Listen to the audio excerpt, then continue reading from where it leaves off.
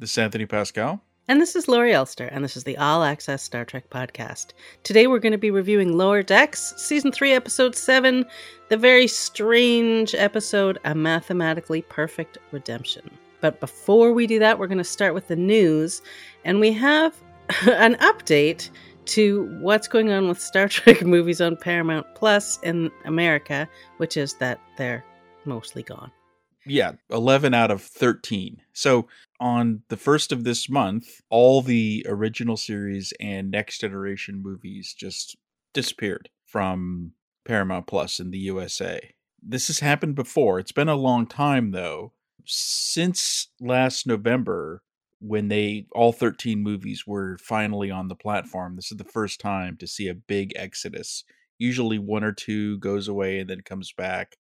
It's not going to be permanent, but, I guess it's more annoying. It's like, why, it's like, Disney figured out how to hold the Star Wars and the Marvel movies together. It obviously cost them some money to do that. They had to buy back some rights from Netflix, for example. But it's worth it. And especially after, all the hype about the new director's edition of Star Trek The Motion Picture, and now that's gone too. Yeah, and there's kind of a weird thing where, all of these movies are gone off Paramount Plus, but they're not on another platform. I think Beyond is on AMC Plus, but it's not like they all hopped over to Hulu or some. I don't know where they are. It's probably some cable deal from years ago.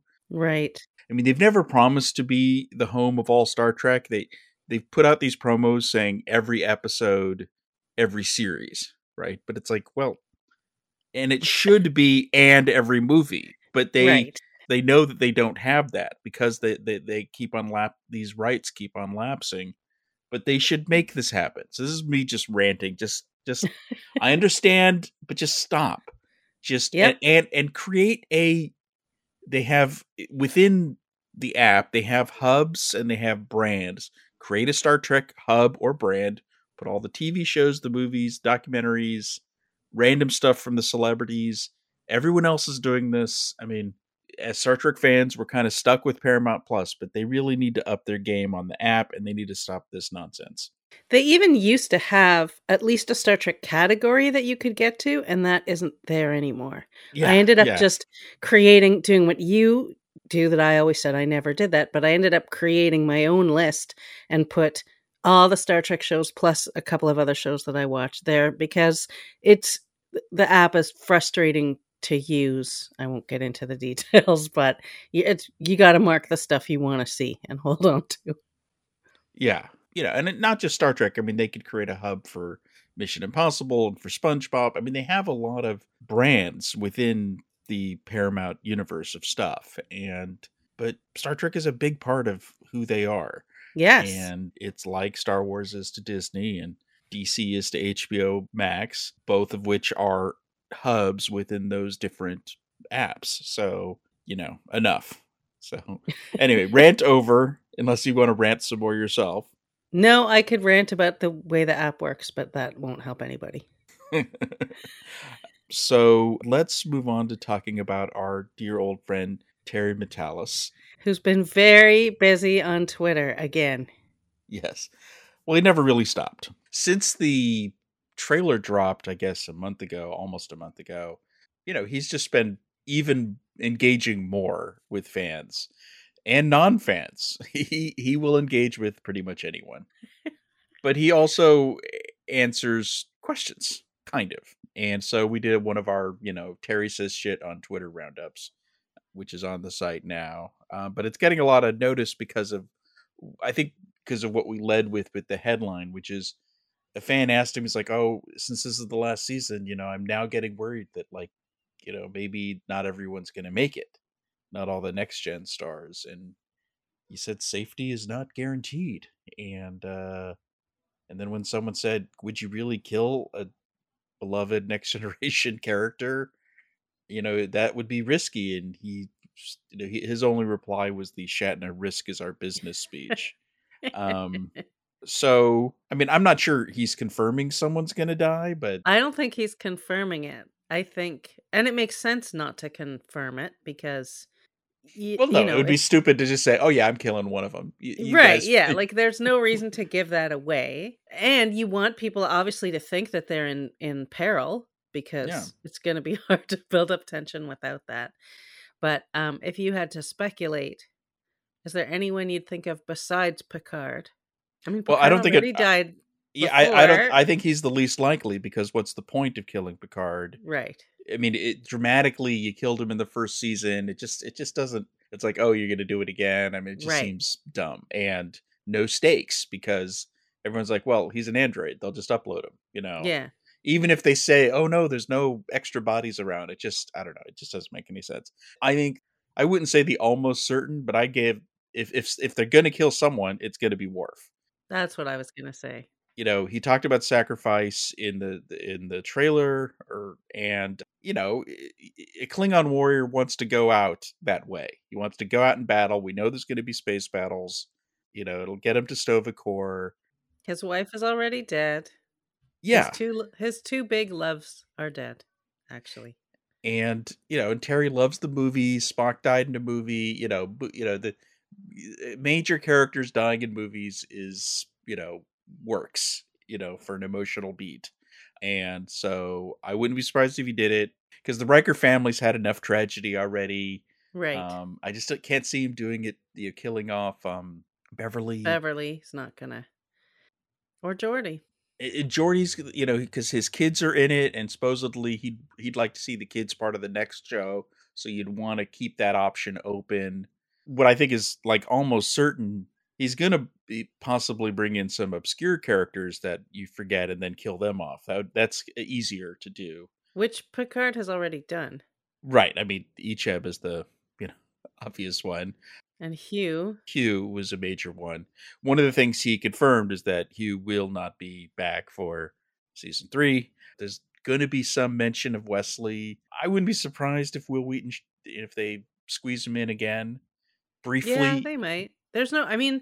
Story-wise, there's no reason he can't turn up. But definitely Terry said they're going to mention where he is and what he's doing. What else caught you from his flurry of tweets over the last few weeks? Well, he said there's no time travel.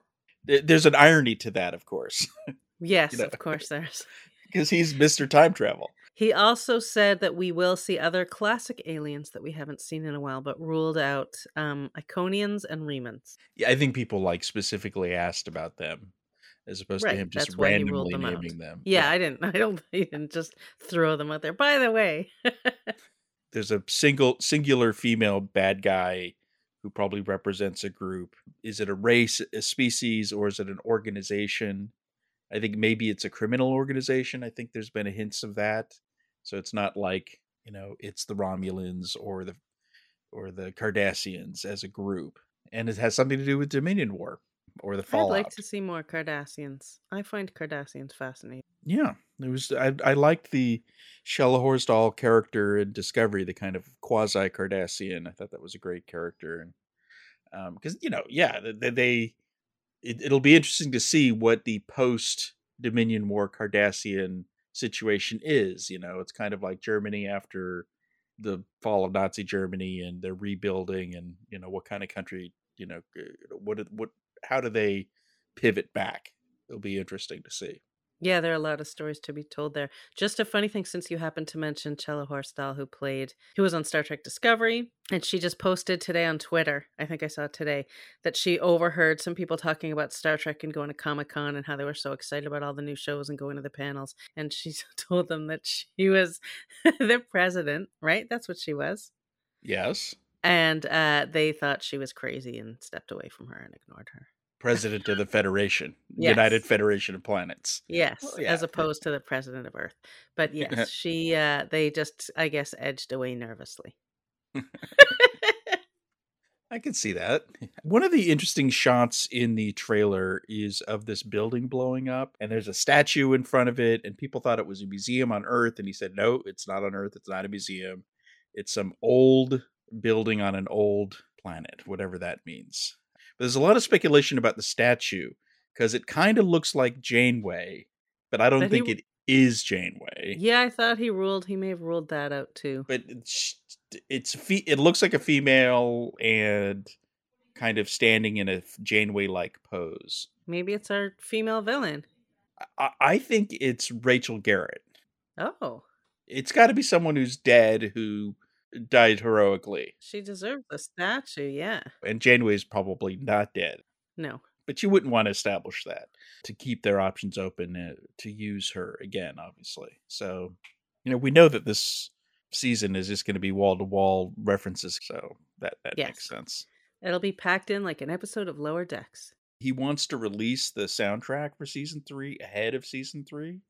Yeah. He seems confident that's going to happen. That's unusual, but an interesting choice. I think it would be kind of cool. Yeah, I mean, look, it's not a spoiler. It's, I guess it depends on the track titles. Titles. If there is a track titled 7 Dies, that's going to be a problem, but they wouldn't do that. But I've seen like people try to work out from soundtrack, because like a movie soundtrack sometimes get announced. Michael Giacchino kind of did a little bit of that. He has his punny track titles, and people were trying to suss out what this means, for track 7. He also mentioned he makes a little cameo, and his reference was Harve Bennett as the Admiral in Star Trek V. Which won't be his first cameo, of course. No.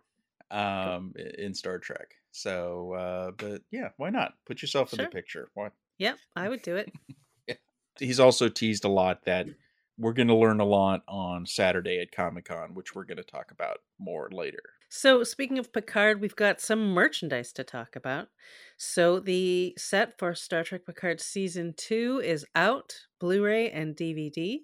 We have a full review on the site written by Matt Wright, who's really good at this and gets into all the details. We also have an exclusive deleted scene that you can come and watch. And we are giving away 2 copies of Star Trek Picard Season 2. And if you want one of them, and you want to be entered into a drawing to get one, you have to go to the page on Trek Movie, the post for this podcast, for this episode. You have to leave a comment about this podcast, and you have to use the word engage. Which makes sense, obviously, for Picard. Yes. Now, we did a giveaway earlier in the week when we had the exclusive scene. So this is we got a total of 4 copies. So we've already given away 2 copies.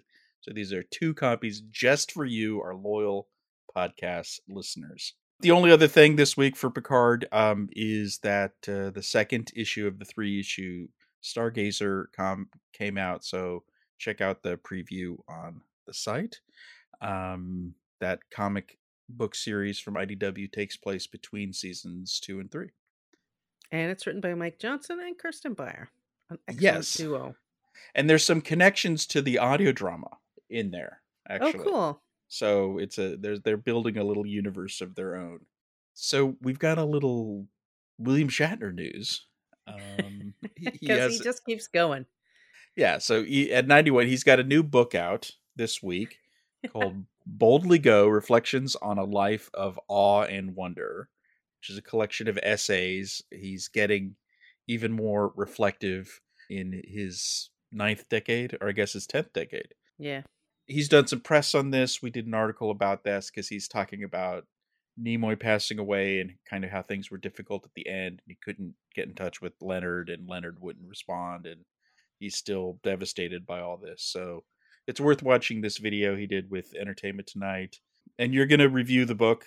I'm so excited. Like, I am all in for William Shatner's reflections on life. I find him to be a fascinating and articulate man.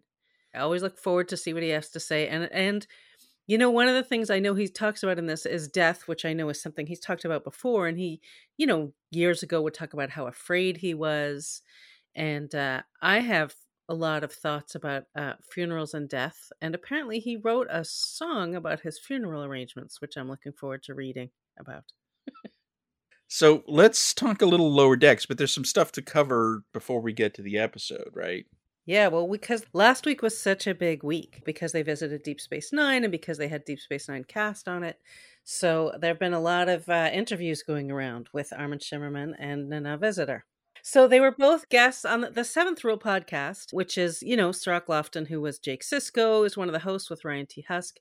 And he had them both on to talk about it, which was great. I always love those kinds of interviews because when it's with a co-star, someone that they know, it's just a much more relaxed conversation. Yeah, they're all old friends. Yeah, they're all old friends. I mean, he was a kid when they were filming, but still they have this long-standing relationship. And they did clear up something that, we talked about last week on the podcast. I said that I thought Armin sounded like he didn't have his Quark teeth in. And then we saw he posted on Twitter that in fact he did have them in, but now he really cleared it up because they had a conversation about it. And he said that when he watched the show, Armin watched it, he thought that he sounded like he didn't have the teeth in, but he remembered having the teeth in. Yeah, so the bottom line, he sort of unraveled it while they were talking about it, which was pretty interesting. And he said that when the last time he had to really get in his full getup, he needed a new set of teeth because your teeth change over the years, so he couldn't use the old ones. And so his niece, who's like a makeup artist and a prosthetics person, made him a set of teeth, which he used. So he's thinking maybe they just don't sound quite the same as the old one. Makes sense. Yeah. It's worth watching the whole thing. Oh, yeah. I really enjoyed the whole episode. I highly recommend it. As she said in my interview with her, but even more enthusiastically, Nana seems ready to do live action, if she hasn't already. Wink, wink. Yeah. Whereas Armin still is somewhat more skeptical, but certainly open to it, I guess. Yeah, he said if it was non-animated, then he wouldn't want to be a series regular because he said, I'm an old man. He said, and I get it. That was pretty intense makeup. So I feel like if it was animated, I feel like he'd be up for anything because he really enjoyed himself. They both did. And they both loved the reverence given to their show on Lower Decks. And if it was in person, so he'd be, I feel like you wouldn't have to rule out him showing up on one of the shows. This appreciation for how they were treated on Lower Decks was also evident in another video that came out. This was kind of an official Paramount Plus thing with them and the cast kind of both talking about what it was like. A funny thing that Armin said is he likes the premise of Lower Decks, being that the focus is on these Lower Decks characters. And then he said that's how he always thought of himself on Deep Space Nine, that he was, envisioning the Promenade as kind of the Lower Decks, and he wasn't one of the Starfleet people. He was kind of one of the regular people, as it were. That was an interesting perspective. Yeah, I love that he thought of it that way, and it made total sense to me. There's also an interview out with Mike McMahon. He talked to the Hollywood Reporter, most of which was like fairly generic. But when they asked him what kind of cameos he'd like to see on the show, he started throwing out some names like Spiner and LeVar Burton, Gates McFadden, George Takei. But then he brought up that he's a big fan of Star Trek Enterprise, which kind of surprised me. And that he's been trying to figure out a way to do something with the Enterprise characters and actors, and he really wants to work with them. Well, it's tough because of the time period. Yeah, I mean, what's funny is, so we, when we put out this article, the headline was he's trying to work out, Enterprise. And they got this like huge response there was a big thread about it on Reddit, a lot of stuff on Twitter and on Facebook. And you see a lot of the same things. People are like, well, it's easy. You do holodeck. But a lot of people were like, yeah, but then, maybe they could wrap Riker into it, and maybe Boimler and Riker, because maybe Riker still likes to go check out the Enterprise, and maybe they could redo the finale again. They had that in a Lower Decks episode, right? Like, doesn't he say, oh, I was just watching the Enterprise guys or whatever. Right. He comes back from doing it again like it's a regular thing that he does. Yeah, there's a lot of, obviously time travel. I think maybe, the mechanism may not, it may be what are the character beats and how does it fit into their show, Yeah, when he says he's struggling with it, he's not struggling with, oh, I can't think of any way to make it happen, but it has to make sense within what they want to do and the stories they want to tell. Yeah. It sounds like it won't happen. Well, it's not going to happen this season, and it probably won't happen in season 4 because they're essentially done writing it, and they haven't even been picked up for a 5th season. So this may all be moot, but if it were to happen, it would be a season 5 thing. My favorite suggestion, and we retweeted someone who created a graphic of this, was to have them essentially make it so that Boimler is Future Guy. And there's someone who created a Future Guy Boimler mashup image. And we posted that, and Terry Metalis jumped in and said he thought it was a great idea. So, and didn't he tag Mike on it? Yeah, he tagged. Everyone was tagging Mike. It's fun to speculate, but I think, especially, after 3 or 4 seasons, it'll make sense for them to start moving beyond a lot of TNG stuff. They've done a bit of TOS stuff. Yeah.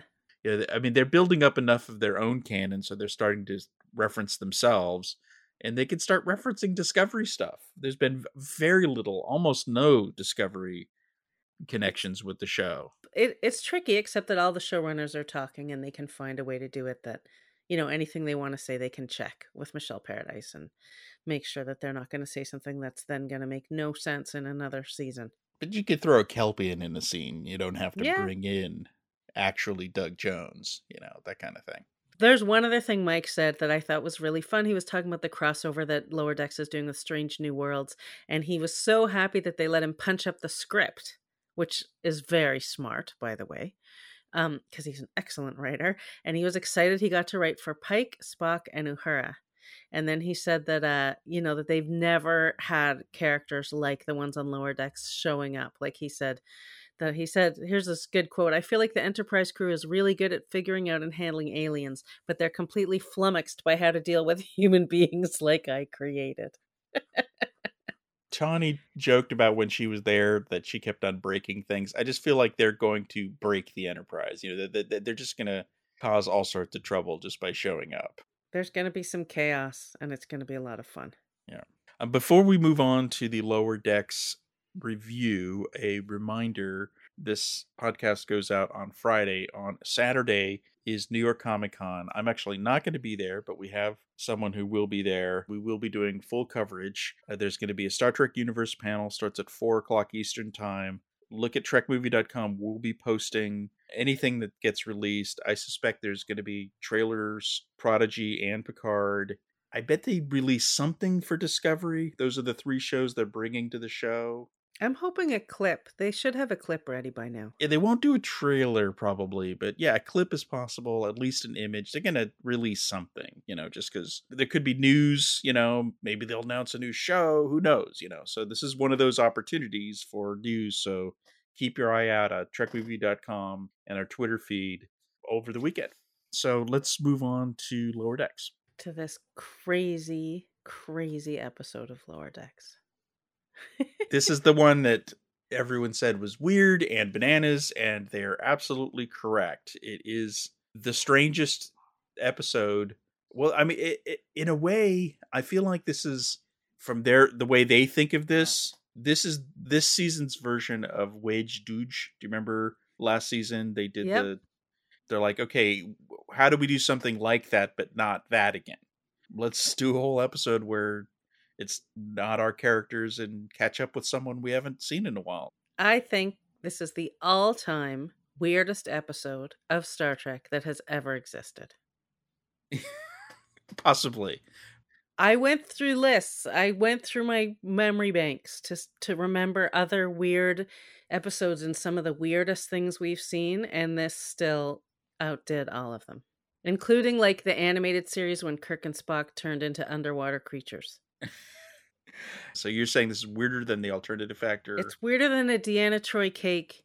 It's weirder than Sub Rosa. It's weirder than Threshold or Trip getting pregnant or a green space hand or Abraham Lincoln floating in space.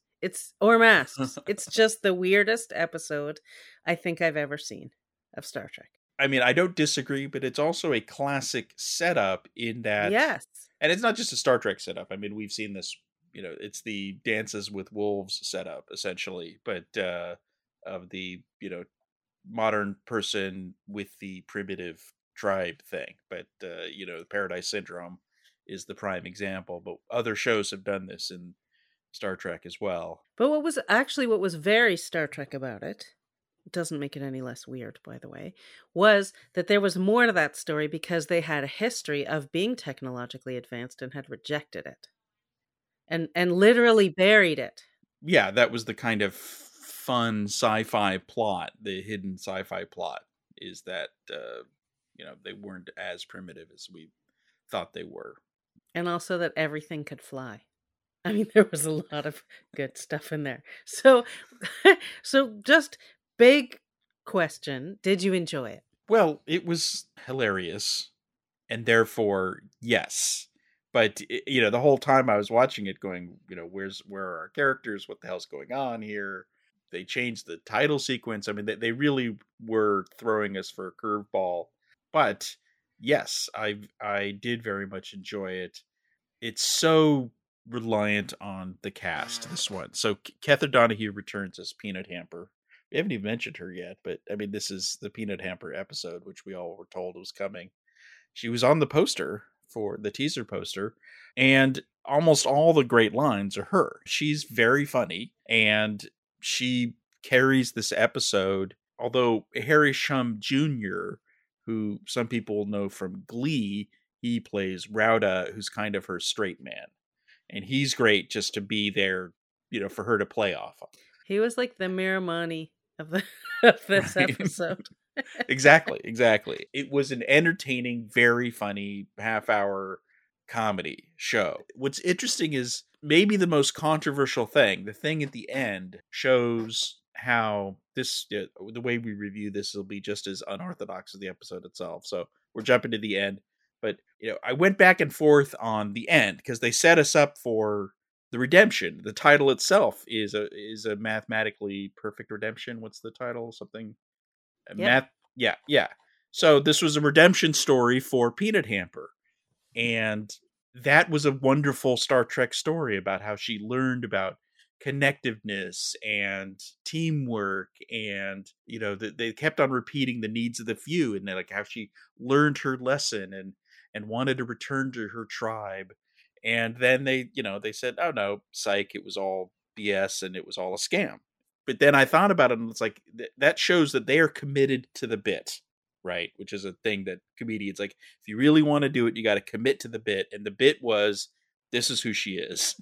Yeah. And she's funny because of that. And she's funnier when she's that way, when she's a duplicitous B word, right? And therefore, given a choice of doing the lovely Star Trek redemption story, they're like, no, commit to the bit. It's funnier this way. It's a better comedy this way. Although it comes at a cost. One side note to that, I would say, is if she's the one that saved the day, they would be falling into what is now a trope that people, look down on, which is, although it doesn't really match here, but the white savior trope, right? Where she's the one that saves the day from the stupid primitive people. Well, except she's the one who set up the whole problem too. Yes, but Rauda saves the day that primitive people don't need to be saved. The third world people don't need the people from the first world to tell them how to run their lives. Although we wanted her to be redeemed, perhaps, that could have set up a rope, instead of a white savior, it'd be a robot savior. Well, the big reason I wanted her to be redeemed was only because Rauda wanted to come with her, and I really wanted him to join the group on Lower Decks and be on the Cerritos. So that was, to me, the biggest bummer about her not being redeemed, was we lost him as a new crew member. Yeah, there was a brief moment where I was thinking, oh, wow, how far are they going to go with this? Imagining him in a Starfleet uniform. And oh my God, the possibilities.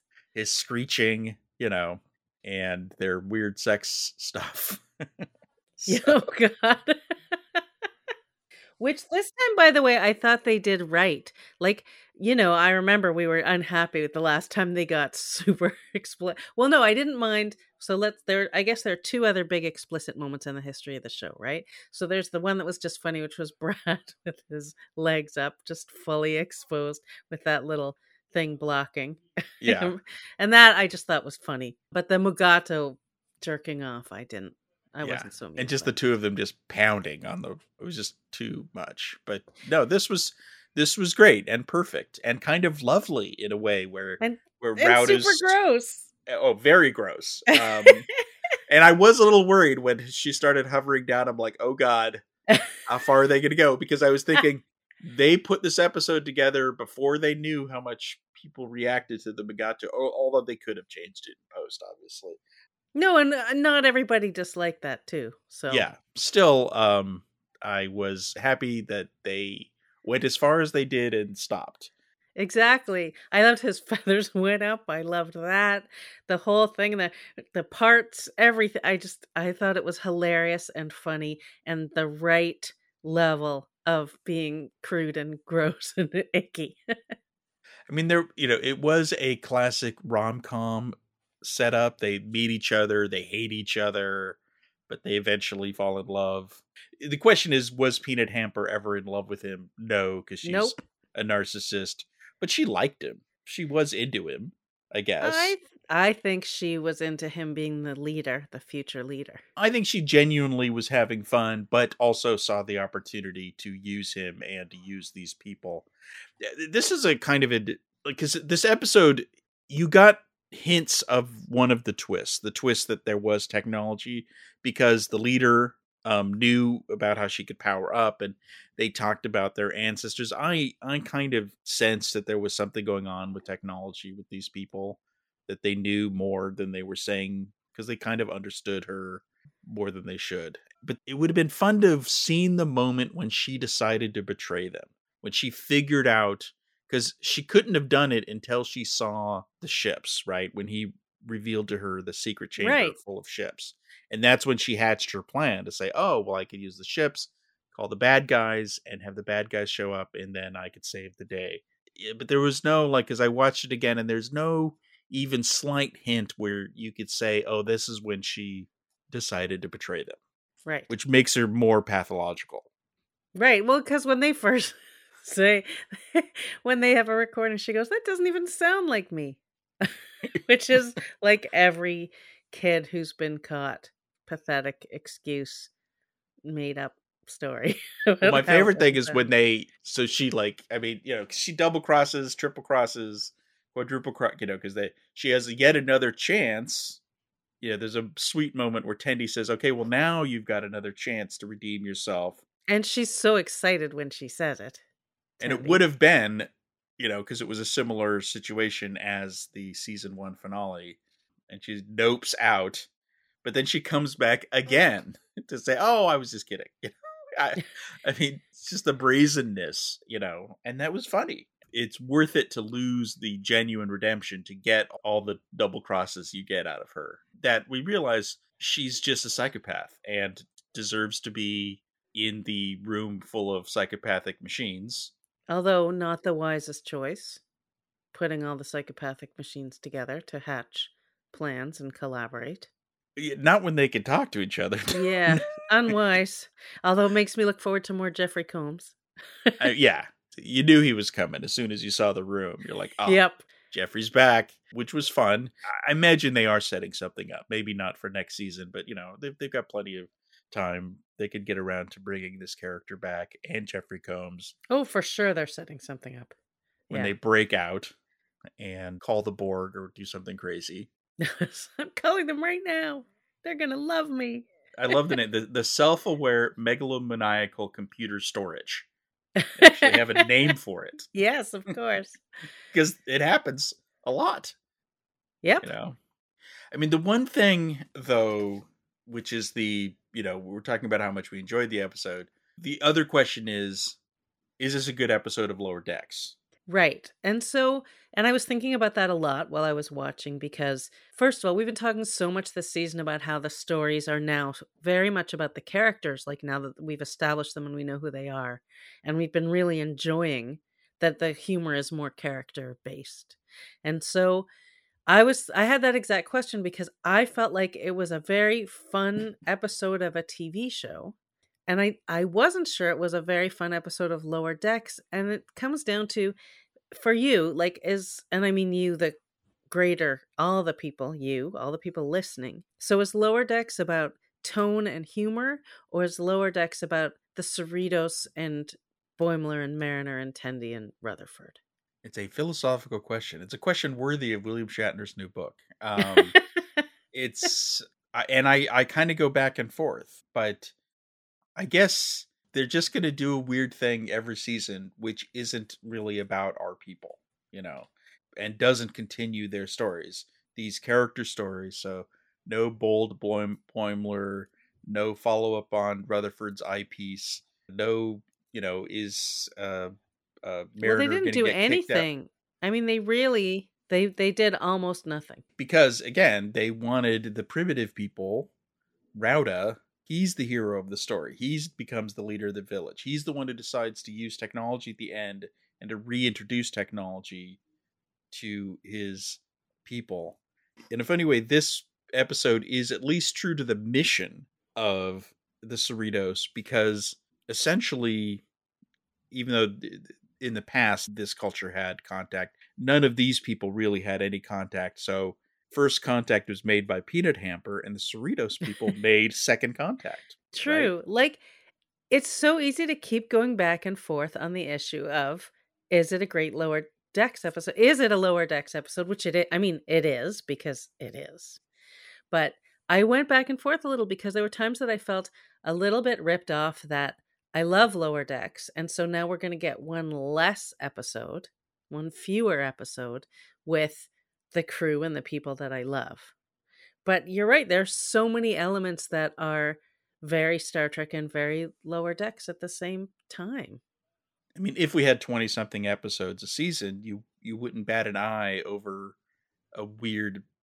Right, no, but like Masks is just a total wackadoo whatever episode. But and with 10 episodes, you start counting each one, and right. This is like, you and I went through this essentially the same conversation with the Elysian Kingdom in the middle of the first season of Strange New Worlds, where like, oh, well, this is fun and weird and crazy, and the cast had a lot of fun, and Christina got to use her dog and all that kind of stuff. But we learned nothing about these characters because everyone forgot what they did at the end. It really didn't carry any of their stories on, really, except for the Doctor a little bit. Right, and there wasn't much reflection. It wasn't like they remembered who they'd been so that they could think about being that other person. Right. There was a definitely like a missed opportunity there, and I get it that, the episode, they're just trying to get as much as they can in there. But I do think it would have been really interesting to see La'an being like that. I was that, right? Because it's such a contrast to who she is. And I was wondering, like, could they have bookended this episode with our characters? But it was such a deliberate choice not to. Like, again, when I was looking at the history of other episodes that took place, there's a Voyager episode where we don't see the Voyager crew until the second act. Right. So, Distant Origin. But there are, a few every once in a while. The first contact they tried to tell from a different, the episode of Next Generation, they tried to tell from a different point of view, but they always anchor our characters. And this was a very deliberate choice not to do that. And Peanut Hamper was the only connection. Yeah. And, I thought, like, oh, well, if you are going to do an episode where you bring back a random character, I thought, well, you could do an episode with T'Lyn from the Three Ships episode. But then I thought, you know what? It might have been a character we want an update more from because we like her more, but it wouldn't have been as funny. It'll be a lot of dry wit, but a whole episode of that. Whereas, this was, she was so broad and just hilarious. This was laugh out loud funny over and over. Yeah. Just all the great lines she had, and you're not going to get that from T'Lyn. It'll be all subtle looks and cutting remarks, perhaps, but that's not going to really carry a whole episode. So here's what it made me think of. I was thinking, what I want Mike McMahan to do is I want his next Star Trek show. Here's my pitch. I want his next show to be a Star Trek anthology series, animated in the same style as Lower Decks, but the only connective tissue is that each episode features one or a character or a place from anywhere in Star Trek canon. I think that's a great idea. It reminds me of a show I really like on Netflix, an animated series called Love, Death, and Robots. Oh, we got some big fans of that show in my household. Each episode is a different style, a different length, and the only connective thing is it either has to do with love, death, or robots. So this I would anchor a little more. I would keep the style consistent because I think it's hard to do, and I appreciate that, and I enjoy the style, the visual style of Lower Decks. So I go, you know what?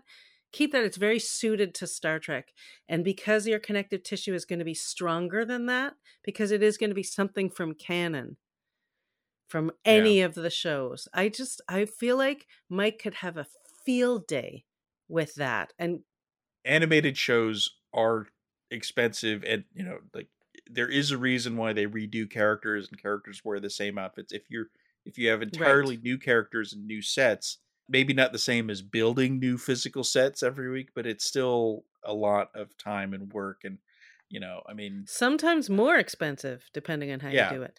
Yep. maybe you could do an anthology thing where it's a different thing every season, kind of like American Horror Story. Brian Fuller's original pitch for Discovery was that. But we're getting into the weeds of how do you do an anthology show. I very much am on board for the idea of an anthology show. And I think he's the guy, he'd be such a great choice to be the person to do it because Right. he has knowledge of the whole franchise and a love of it and a reverence for it, but also doesn't take it too seriously. And he's so creative, and he obviously hires a lot of great creative writers and people.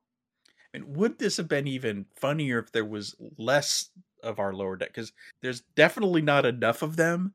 But would it have been funnier if there was like almost none? Where they just show up for like the last minute. Maybe that's even funnier. That they're barely in it, because they do show up. Basically, the third act is they're there, and J.G. Hertzler's back as the Right. evil scavenger, and so there's a bit of an environmental story because he's strip mining. I did love the bit at the beginning when she's building her little spaceship, and she's creates kind of a Sophia, right, her like Yes. friend, and she's like friends for life. And then when J.G. Hertzler, the Drukmani show up, she's like, immediately betrays her. She flings her like 1 minute after saying like we're going to be together forever. She Yeah, just flings her into the thing. gives her up in a hot second, which again sets us up to right. exactly what she's going to do, cuz that's she tells Sophia that she says you're my friend for life or something like that. And then boom, just that's it. Only Yeah. room for one, off she goes. I need to check with some science nerds on because she said her little junk ship could go zero point zero 0.02 warp, which is not warp. Warp is warp 1 is the speed of light, I Right. thought. So 0.02 warp would barely be anything. I mean, it'd be fast, but you're not going to get to another planetary system. So how Yeah. fast was she actually going? How far did they go? Yeah, that's a great Um, question to ask. my bet is she went much faster than she thought she was going to go because she's just an ensign, and she built this thing out of scrap. Right. So, but it was nice to get J.G. Hertzler back, and he was funny. The best line was when he just dryly said, "We of course recorded it." Yes. There really wasn't a knock on the show is that it's too reliant on Easter eggs, etc. Right, and everyone loves last week's episode, but last week's episode was a nostalgia fest. This season, they've been good at balancing that. It'll be interesting to see how people react because this episode is essentially devoid of Easter eggs. Well, there was one mention of something. Right, but the Aurelians were Yes. mentioned. Yes. When she called them the poor man's You're Aurelians. like the poor man's Aurelians. you know. But there really weren't any visual gags. I mean, the Jerkmani were a callback too, but they're actually a lower decks race. Yeah, so that doesn't count. I thought that I thought it's possible that I forget what they're the bird people. They were called the Arions, right? Or Aureolans or something. Ariors. Something. I don't know. Boimler was having issues too. Right. I thought maybe they were going to be something that we knew, like there was going to be some connection, or that I knew that there was something more to them, but no, that they decided we're not really going for any Easter eggs in this episode. Agamus is their own character.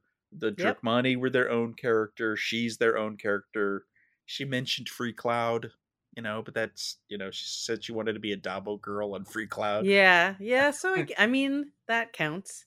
I guess Sophia was an Easter egg for Castaway, right? Yeah, I mean, I haven't even seen Castaway, and I got that reference immediately. Yeah. I did. Interestingly, I went back to rewatch the original Next Generation episode with the exocomps, just to sort of refresh myself on them. And, the whole issue that came up about whether they were sentient, whether they were alive, which was Data's big project, was because they exhibited self-preservation. So that was their driving characteristic that raised the question. And then at the very end of the episode, there are 3 of them, and one of them sacrifices itself for the other 2. But the big issue was that it was saving itself, that it sabotaged itself so that it wouldn't be in a dangerous situation. Definitely, Peanut Hamper does not have the neural pathway for understanding the needs of the many. Right. But does have a dad that she wants to piss off. Yes. She definitely has dad issues. Now, how that exactly works, how they how do they reproduce and have families? I had questions about that as well. Right. Like, does she have a mom? How does she even have a gender? Right. So, I mean, and she has to be to be a member of the crew, which she was initially, then her species has to be recognized as sentient and all of that. So yeah, lots of questions there, but I mean, the humor prevailed, of course. So it's not my favorite episode of the season, but I liked it. I was entertained by it. It's thought provoking and it's fun. Can I tell you my favorite little dialogue exchange? Sure. Than the whole thing, and there were many good ones. I like the whole thing about the sky snakes and why don't you just call it a snake if everything flies and all of that. But my number one favorite exchange was the bird that says, "My fecal matter is back to being oily and white," and she says, "Great, but also gross." Which is true, certainly. That made me laugh so hard. Like, I watched it several times and I laughed every single time. There was another scatological joke when she leaves for the last time and she says, "Smell you later." And I mean that literally, because you all shit everywhere. That's what she says, "Smell you later." And I mean that literally, because y'all shit everywhere. Yeah. This episode was crude at times, for sure. It was my kind of crude. It was just the kind of crude that makes me laugh. One thing that they set something up, because you had Rauda and he had a girlfriend, and then Peanut Hamper. I thought there was going to be more to that story, because Peanut Hamper kind of... Yeah, she's like, "Keep your pants on," or something like that, because she, sensed the feathers going up, I guess, in jealousy. I thought we were going to get a little bird on robot violence there, a little, Paradise Syndrome rivalry. I mean, it was so close to that episode in so many ways. And in fact, so one of the stats about that episode is because Kirk is missing for months. And so they say of all the original series episodes, that takes place over the longest period of time. But this one, we saw the seasons change. So this may be the episode with the longest time period within one episode. I don't know why I like this line, but there was some random bird person who, when they were kind of confused about what she was, and he screams out, "I say we cut her open and release the tiny witch that runs it." Not everyone was in on the big secret, obviously, of the all the technology underneath the... Now, why does the father and the son who know about the technology, were they amazed by the fact that she used technology? Like, the father was, the village leader was ready to die. Presumably, anti-venom, he understood, he would know that technology exists, right? I don't know. I think we knew that it was knowledge that they had buried and tried to forget. And they knew about ships, but they didn't seem to know about replicators or advanced technology like that. Maybe everyone, including the father, knew about the warnings of technology from their ancestors, but Rauda's the only one who actually went in there and learned how to use it. Right, because he said he would go and hide to get away from his dad and whatever. Which is why maybe he wasn't so impressed with her little tricks to start off with. Right. Although he was impressed when she made all the hatchlings hatch. Right, which I was thinking, like, I of course started thinking about the natural order of things and how many probably are supposed to hatch, and now they were going to maybe have an overpopulation problem. You were overthinking it, but I was definitely overthinking that scene. All right, have we covered everything from this wackadoo episode?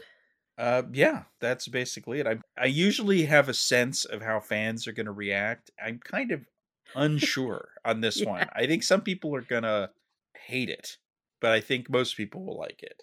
I think so. I think it was, I mean, you and I, we both, after a first viewing, you're like, I don't know how I feel about it. It was a confusing thing because again, it's the confusion was all about trying to fit it into the show that we felt like we had a handle on.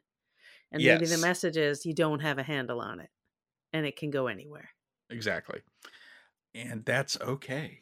Being different is okay. Infinite diversity in infinite combinations. The last episode was all about being yourself, right? That's Tendy's big lesson. Well, Peanut Hamper was being herself. Well, not really, but eventually. Well, she found out that when she revealed her true self, that she was a psychopathic computer willing to kill everyone and pony up with the Borg, that was a problem. Yep. Maybe not everyone should be themselves, I guess is the message. Yeah. Or some people who are themselves should be locked up. Yes. So let's wrap things up with our bits of the week. Why don't you start? Well, I've got another nicer Leonard Nimoy story, or maybe not nicer, but kind of an interesting factoid I was not aware of. And it's a connection to another sci-fi franchise, which is the Doctor Who franchise, which we almost never talk about. We all know that there's been a Doctor Who show been going on for about 2 decades. It's been popular. But Doctor Who started in the 60s like Star Trek and ended in the 80s. And there was a kind of a long period where there was essentially no Doctor Who, but there was one moment in the mid-90s, a Doctor Who movie, which was a co-production with Fox and the BBC, and it turns out that Leonard Nimoy was in talks to direct this movie. And the producer wanted Nimoy, and they were and this is, Nimoy was still directing into the 90s. He had his biggest hits in the 80s, but he was still a film director in the 90s. And even though this was a TV movie, it was going to be backdoor pilot, and they were pretty far down the road. And then the people at Fox felt that it would have been the kitsch to bring in Nimoy. And so they rejected the idea.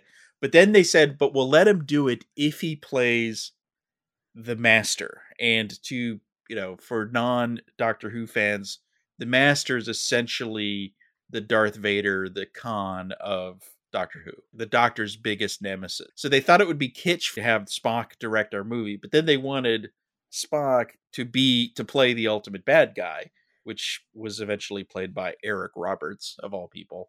But that would have been kitsch. That's where it would have gone exactly. Kitsch. That would have been, so it's anyway, just an interesting, almost Doctor Who Star Trek connection. Yeah. What's your bit of the week? So mine is just a funny, weird thing, which is when I came back from Vegas, I got a present from my 2 sisters, which is that they got me the USS Enterprise Tree Topper. It's part of the whole Mirror Universe set, but it's just the actual ship itself. There's actually a great review of it that Christine did up on our site of the whole set. But so they bought it for me for to use at Christmas, but they just they wanted me to have it. And I didn't want to wait till Christmas because it was August. So here is my tip for all of you who might own this or are thinking about getting it. I have plugged it in. I've put it on the top of a bookshelf. And the outlet where it's plugged in happens to be connected to the light switch in my office. So first of all, every time I turn on the light in my office, it makes a sound. It turns on and it makes a sound. And I have the remote control at my desk. And year round, I am now enjoying looking at and listening to the Enterprise. I'm going to play it now. Let's see if the mic picks it up. That's great. This is the original series Enterprise. Yes. And then it starts to play the theme, I think, there we go. But this thing has lights as well, right? It has lights. It changes color. It's a gorgeous ship. I mean, it looks beautiful. And it fills my day with joy. Like I'm sitting here, I work in my office all day because I work from home. I look up all the time and there's this beautifully lit up Enterprise. Every time I turn on the light, it reminds me that it's here with the sound, to the dismay of my family, which makes it even funnier. And then I have the remote like right at my fingertips whenever I just want a little Star Trek boost. So that's my recommendation. Don't wait till Christmas. You can have this as part of your year-round decor. Those Hallmark decorations, they do a really good job especially for what they cost. They do. No, they do. This is beautiful. This is a beautiful piece of work, which is why I couldn't, once I took it out of the box and put batteries in just to see how it worked, I couldn't put it back. It was too beautiful to go live in a box for 11 months out of the year. I think they're called the Storyteller. Yes. And actually what you have is part of a larger thing where you could literally connect the ship to all these various pieces, all of which talk and tell stories.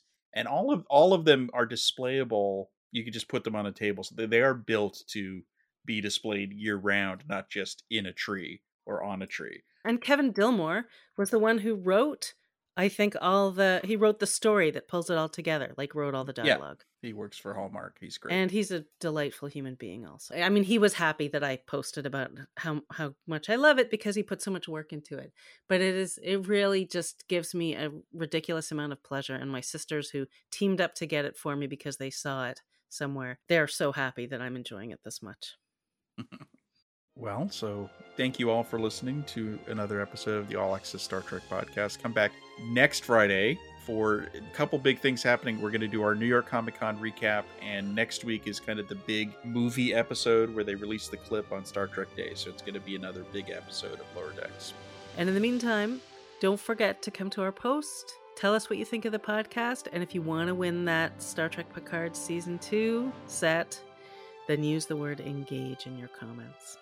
By the way, and I hate to say this because I know we have international listeners, but this is a CBS thing. It's USA only. So oh, yeah, sorry. Asterix, USA only, but not our fault. Yeah. Apologies. Apologies. All right, we'll see you next week. Goodbye.